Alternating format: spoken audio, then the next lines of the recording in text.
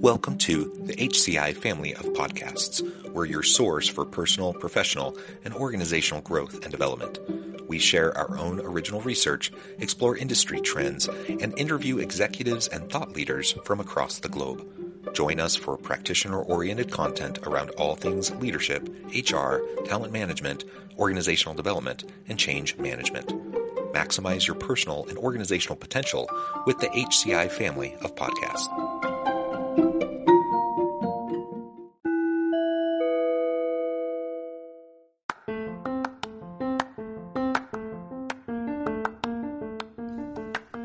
Welcome to the podcast. In this podcast episode, I talk with Peter Rahbar about why transparency from the top down is extremely important to company morale.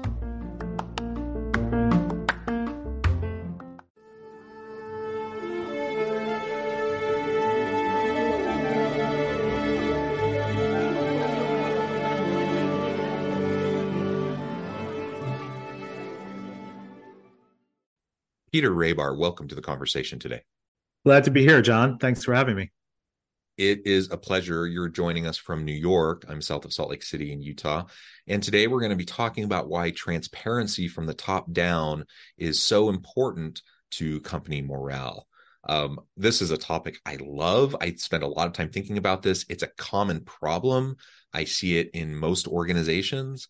And it's one of those things that I just feel like it's largely an avoidable issue. Yet it's one that so many organizations and so many leaders face. And so we're going to unpack all that and try to understand better how we can go about proactively creating a culture of openness, transparency to develop trust and really help everyone feel seen and heard and have an opportunity to contribute. As we get started, I wanted to share Peter's bio with everybody. Peter Rahbar is a workplace legal expert who guides clients through the most important decisions of their professional lives. After almost 20 years of representing major international corporations and various clients in high-profile matters, including over a decade as chief employment attorney for a major global media company, Peter founded the Rahbar Group, a boutique employment law practice based in New York City. Peter specializes in representing individuals, including C-suite executives, media personalities, and other professionals working in finance, media, sports, real estate, fashion, and tech. I could say way more about Peter's background, but I'm going to stop there. Peter, anything you'd like to highlight by way of your background or personal context before we dive on in? No, I think that was a pretty comprehensive description. Thank you very much. I appreciate it. Okay, well, great. Let's dive on in then and just start with the why behind transparency. Why is this important?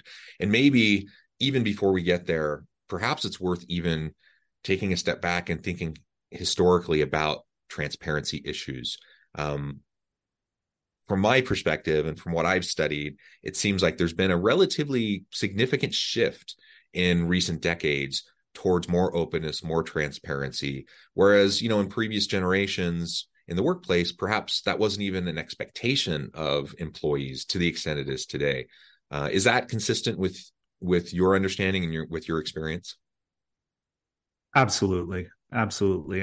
It's a really timely broadcast moment we're having here. I mean, we are recording this during a week where, war has broken out in the Middle East.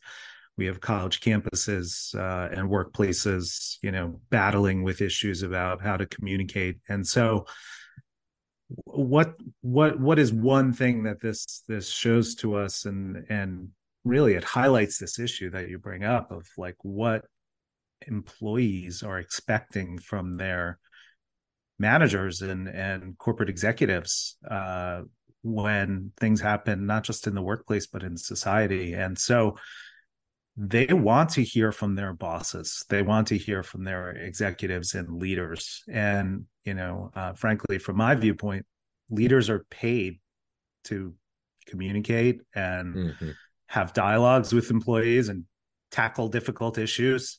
We have a dynamic where for years, including through the pandemic, companies have said, give us all your time, give us all your commitment. And frankly, employees have been getting less and less back from their companies in terms of, pensions, retirement benefits, career training, etc. And now coming out of the crisis portion of the pandemic, we see employees really demanding so much more from their employers and having a lot more power and exercising that in many different ways. And so what we have here, we're at a moment right now where employee expectations of their companies and their leaders are very high. And we have employers and managers who are struggling to find the right way to meet it. Mm-hmm. And for me, when I discuss these issues with executives who I represent and work with, the key issue as we talk about is trust. How do you build trust? One important way to do that is communicate. And they're struggling with how to communicate, how often to communicate, what to communicate, what employees want to hear or don't want to hear. And my advice is always on the side of like over communicating Mm-hmm. and not just about good things, about difficult things too. Yeah, well, I completely agree. I think if you're going to err on the side of over communication, and it's interesting though. So as you think about individuals who are in leadership roles, I think part of the challenge that organizations are facing and that leaders are facing is that there's a generational disconnect. So we mentioned how things have shifted, expectations, in the aggregate have shifted over the decades. The psychological contract between employer and employee has shifted over the decades.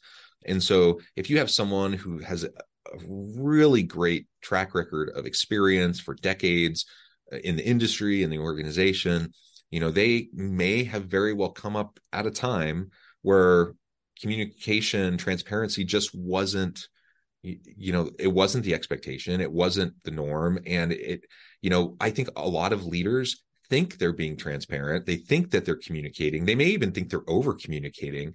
But in my experience, most of the time, most of their people feel like they're still lacking a ton of information and they Sure. feel frustrated by it. And like you said, this really impacts trust, because if members of your team feel like you're not being transparent with them, whether that's right or wrong, if that's the perception, then it erodes trust, and people start to fill in the gaps mentally with areas where they don't have information that they think is important.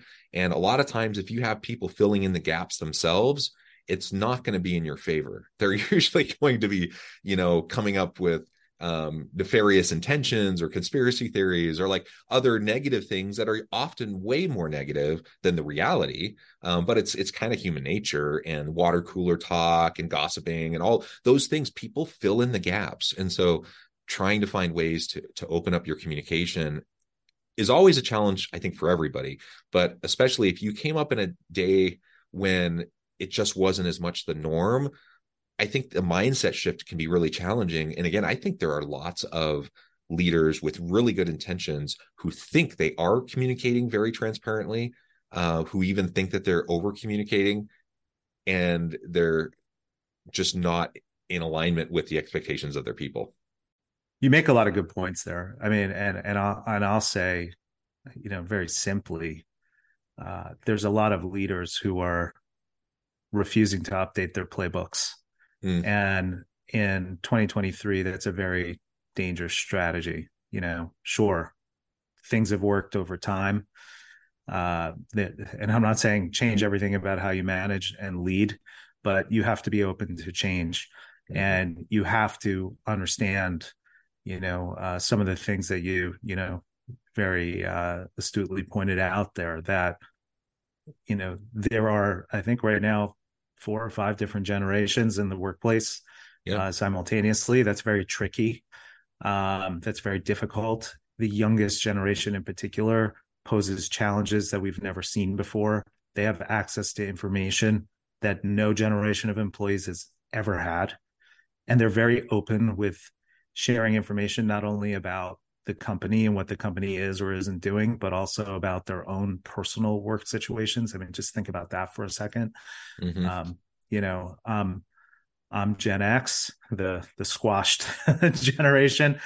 We never talked about salary. When I started at a law firm, our numbers were published in different law trades covering the industry, but we never talked about individual, salary or bonus situations with our colleagues. This newest generation, they talk about everything, and Yeah. they include salaries. They have spreadsheets. They have sites where they share this information. There are websites dedicated to providing that information to them. We have sources such as Glassdoor and others Mm-hmm. where, employers are in real time held accountable for what they do, sometimes unfairly. I would say a lot of times unfairly, but sometimes fairly. And so as a leader, you have to adapt to this. You have to adapt to the fact that your employees have almost equal access to information as you. So what are you going to do? Are you going to let them, as you say, are you going to let them just use it and form their own conclusions, or are you going to shape your own narrative? And you really have to use every opportunity possible to shape your narrative. So whether it's putting out a communication or holding out an all hands meeting or responding to a crisis, whether it's local or regional or international, or even in one-to-one employee meetings regarding performance or terminating an employee or how you treat an employee when you terminate. All of these are moments where you're communicating not just with that one employee, but with all of your employees. You're sending a message. This is how we value you or don't value you in some cases. These are the values the company has and believes in.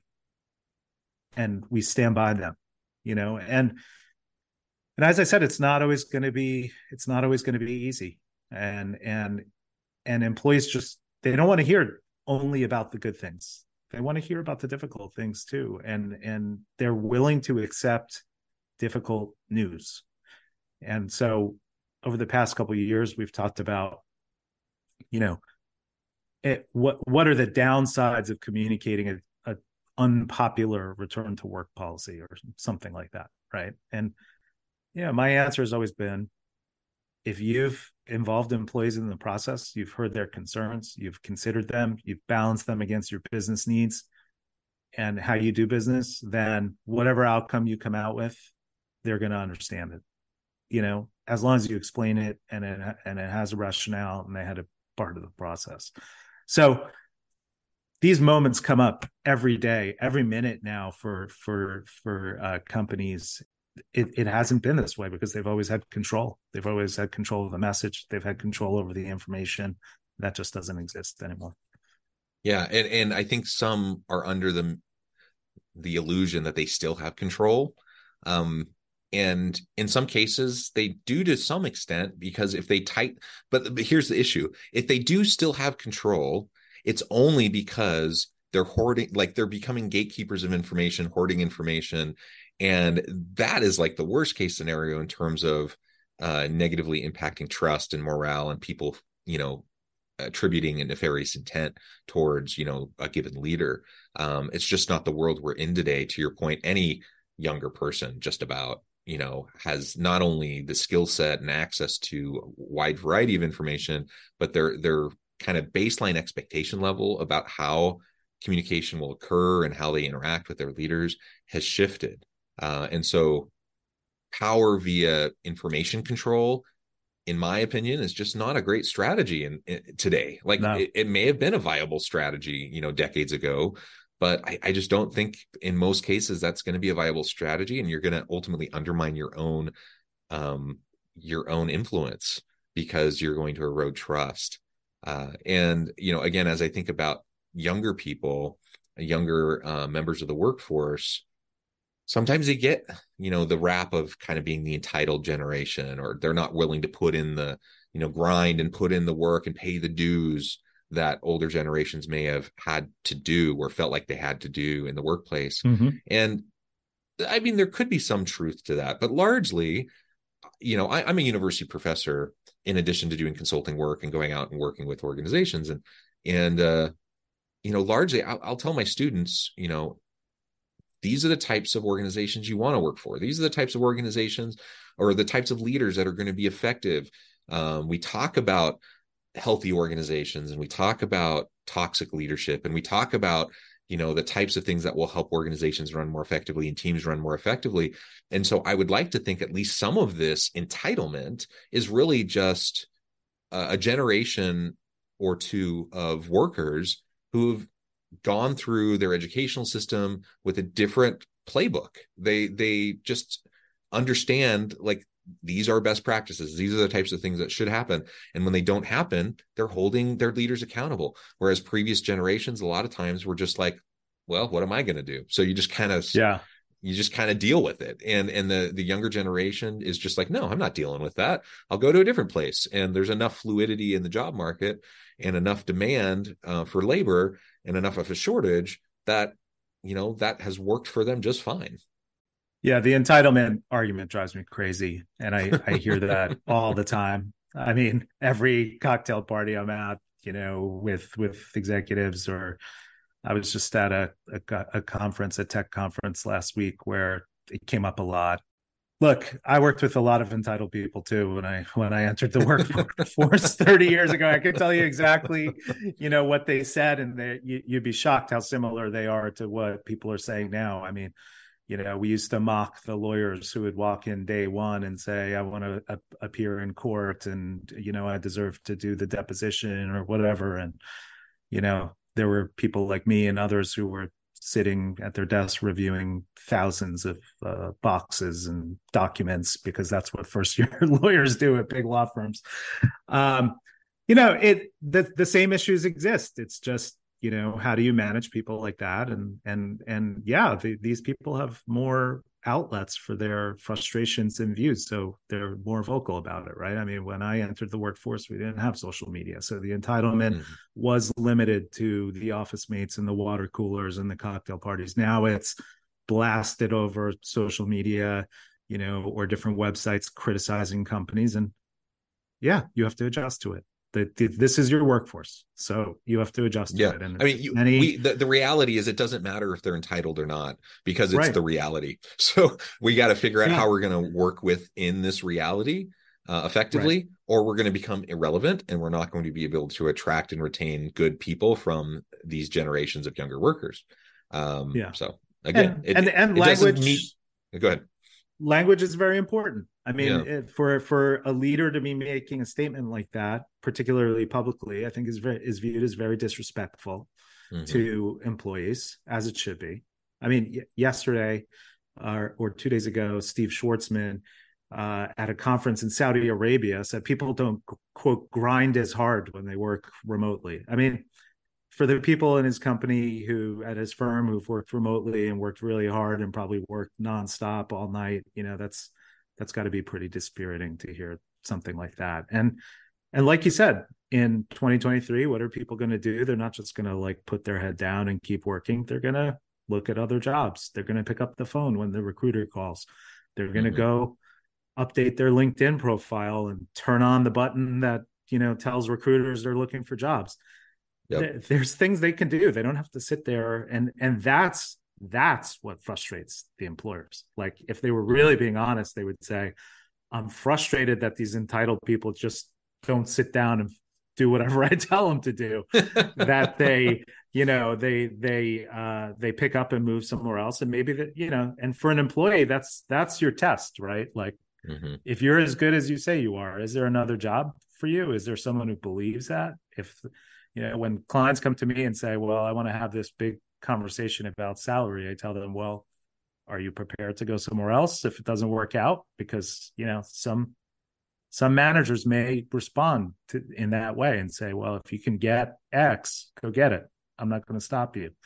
But the stigma of leaving a job or quitting or, taking a stand is gone, just totally gone. You mentioned something a few minutes ago I wanted to zoom in on a little bit, and that is how transparency plays a part in employee voice.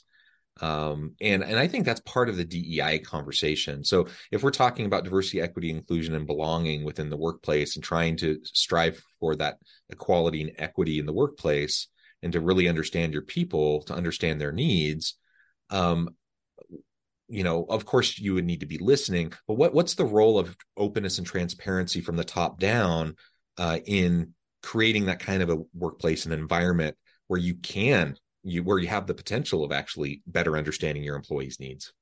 Well, employees want to be treated fairly and respectfully, and They value diversity of workforce, diversity of opinions, and they want their companies to have actual values in how they conduct their day-to-day business. And so, it's important for employers to communicate that whenever they can.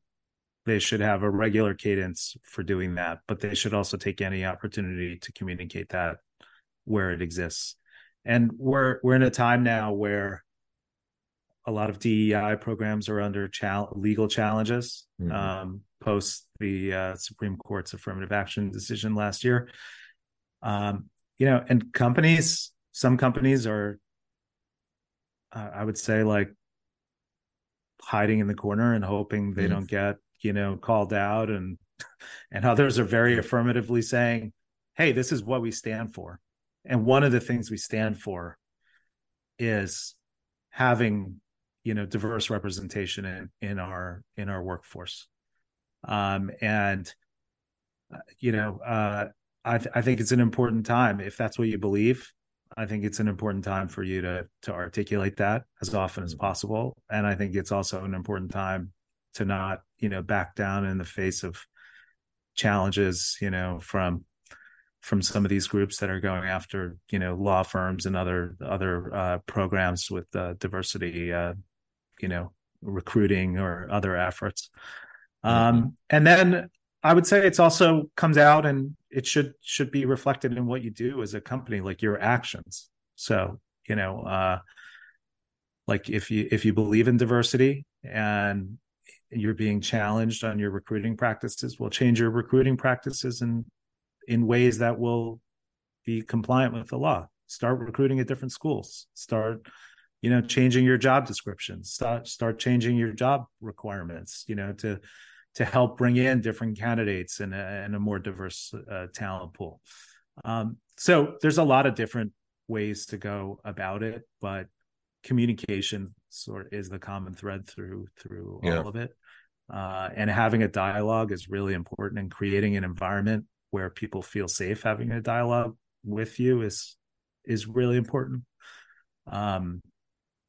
It takes time and a lot of effort to establish that. It doesn't just happen overnight. Yeah, it doesn't happen overnight. It's not a magical thing. It's not a one-off. I think that's sometimes where leaders fall into the trap of thinking, hey, I sent an email or I mentioned it in this all hands meeting, so we should be good. I'm like, no, you can't just, things that are core values that influence a whole range of policies, practices, and procedures can't be a one-off. Like, it has to be a constant part of the narrative and the dialogue that's occurring. And you mentioned it just a minute ago. The role of transparency and communication is that it develops trust, and it creates an environment of psychological safety where other people feel like they can voice concerns. So if there isn't openness and communication, if there isn't transparency from the top down, if you think you're just going to have people come forward and voice, and push back and voice their concerns around issues related to DEIB stuff, or just, it doesn't even have to fall into a category of diversity. It just my needs. I'm a straight cisgender white dude. I don't really tick any of the diversity boxes, but I still have unique needs. My family has unique circumstances. And so it's nice to know when I work with an organization or for a leader that I can have those conversations with them when something comes up, or I need some sort of an accommodation or something like that. And if you have a closed system without much communication, without really any transparency, typically you're not going to be getting that kind of communication upline, which means you're not going to probably be doing, unless you get super lucky, you're not going to be doing very well with your diversity, equity, and inclusion efforts. Right. And some of it's just purely mechanical. Like, are you providing real channels for employees to have a voice? Do they have input on major decisions? Do they have representatives who can raise issues? Do you have a good HR team providing a safe environment for employees to come forward? Do you have hotlines they can call? Do you have mental health support? I mean, that's an area right now that I would say a lot of companies are just failing and flailing on how to address, but it's so important, right? I mean, and it is something that employees are afraid to talk about and raise to their employers. Many, not all. You don't want to miss these opportunities with your employees, which means you need to provide them with the channels to raise these issues. You need to give them a real voice. If HR is supposed to be that voice and that channel for employees, then let's make sure that HR is really acting in that way and not just viewed as, another arm of management enforcement, which is I think, unfortunately, the sort of de facto view that most people have of or default view that most people have of HR. So, are you having one-on-ones regularly? Are you having small group meetings? Are you having all hands? Like, these are all things that, employers should be doing all the time. And yeah, it takes a lot of effort, takes a lot of time. Yeah. There's no direct line item in the balance sheet for it, but trust me, it has there's studies that show the impact of improving workplace morale and addressing mental health issues and addressing physical health issues and and improving diversity and all of these elements. Yeah, absolutely. Well, this has just been a really great conversation, Peter. Thank you so much for your time. I note the time and I need to let you go here in just a minute. But before we wrap up, I wanted to give you a chance to share with the audience how they can connect with you, find out more about your work, your team, and then give us a final word on the topic for today. Sure. Well, I really enjoyed being here with you, or being connected with you from New York and Utah. I can be found on my website, therahbargroup.com, on my LinkedIn profile, which is under my name, Peter Rahbar. And you'll reach out, and I'd love to chat. I deal with these issues exclusively: employment law, workplace issues.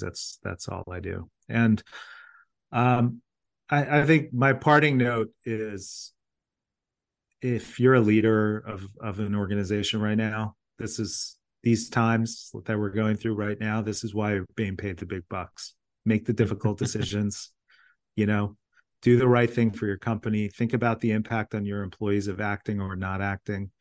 But really, it's time to be bold. It's time to be assertive. It's time to show, why you're in the position you're in. And if you're not willing to do it, then it's time to pass the gavel on or the leadership baton to someone who is, because that's what employers are looking for. They're looking for leadership. Believe it or not, that's what they want. Yeah, absolutely. Peter, thank you again. It's been a real pleasure. I encourage the audience to reach out, get connected, find out more about what Peter and his team can do for you. And as always, I hope everyone can stay healthy and safe, that you can find meaning and purpose at work each and every day. And I hope you all have a great week.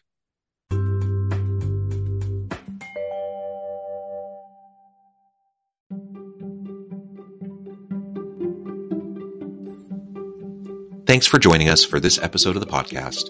We hope you stay healthy and safe, and please join us again soon.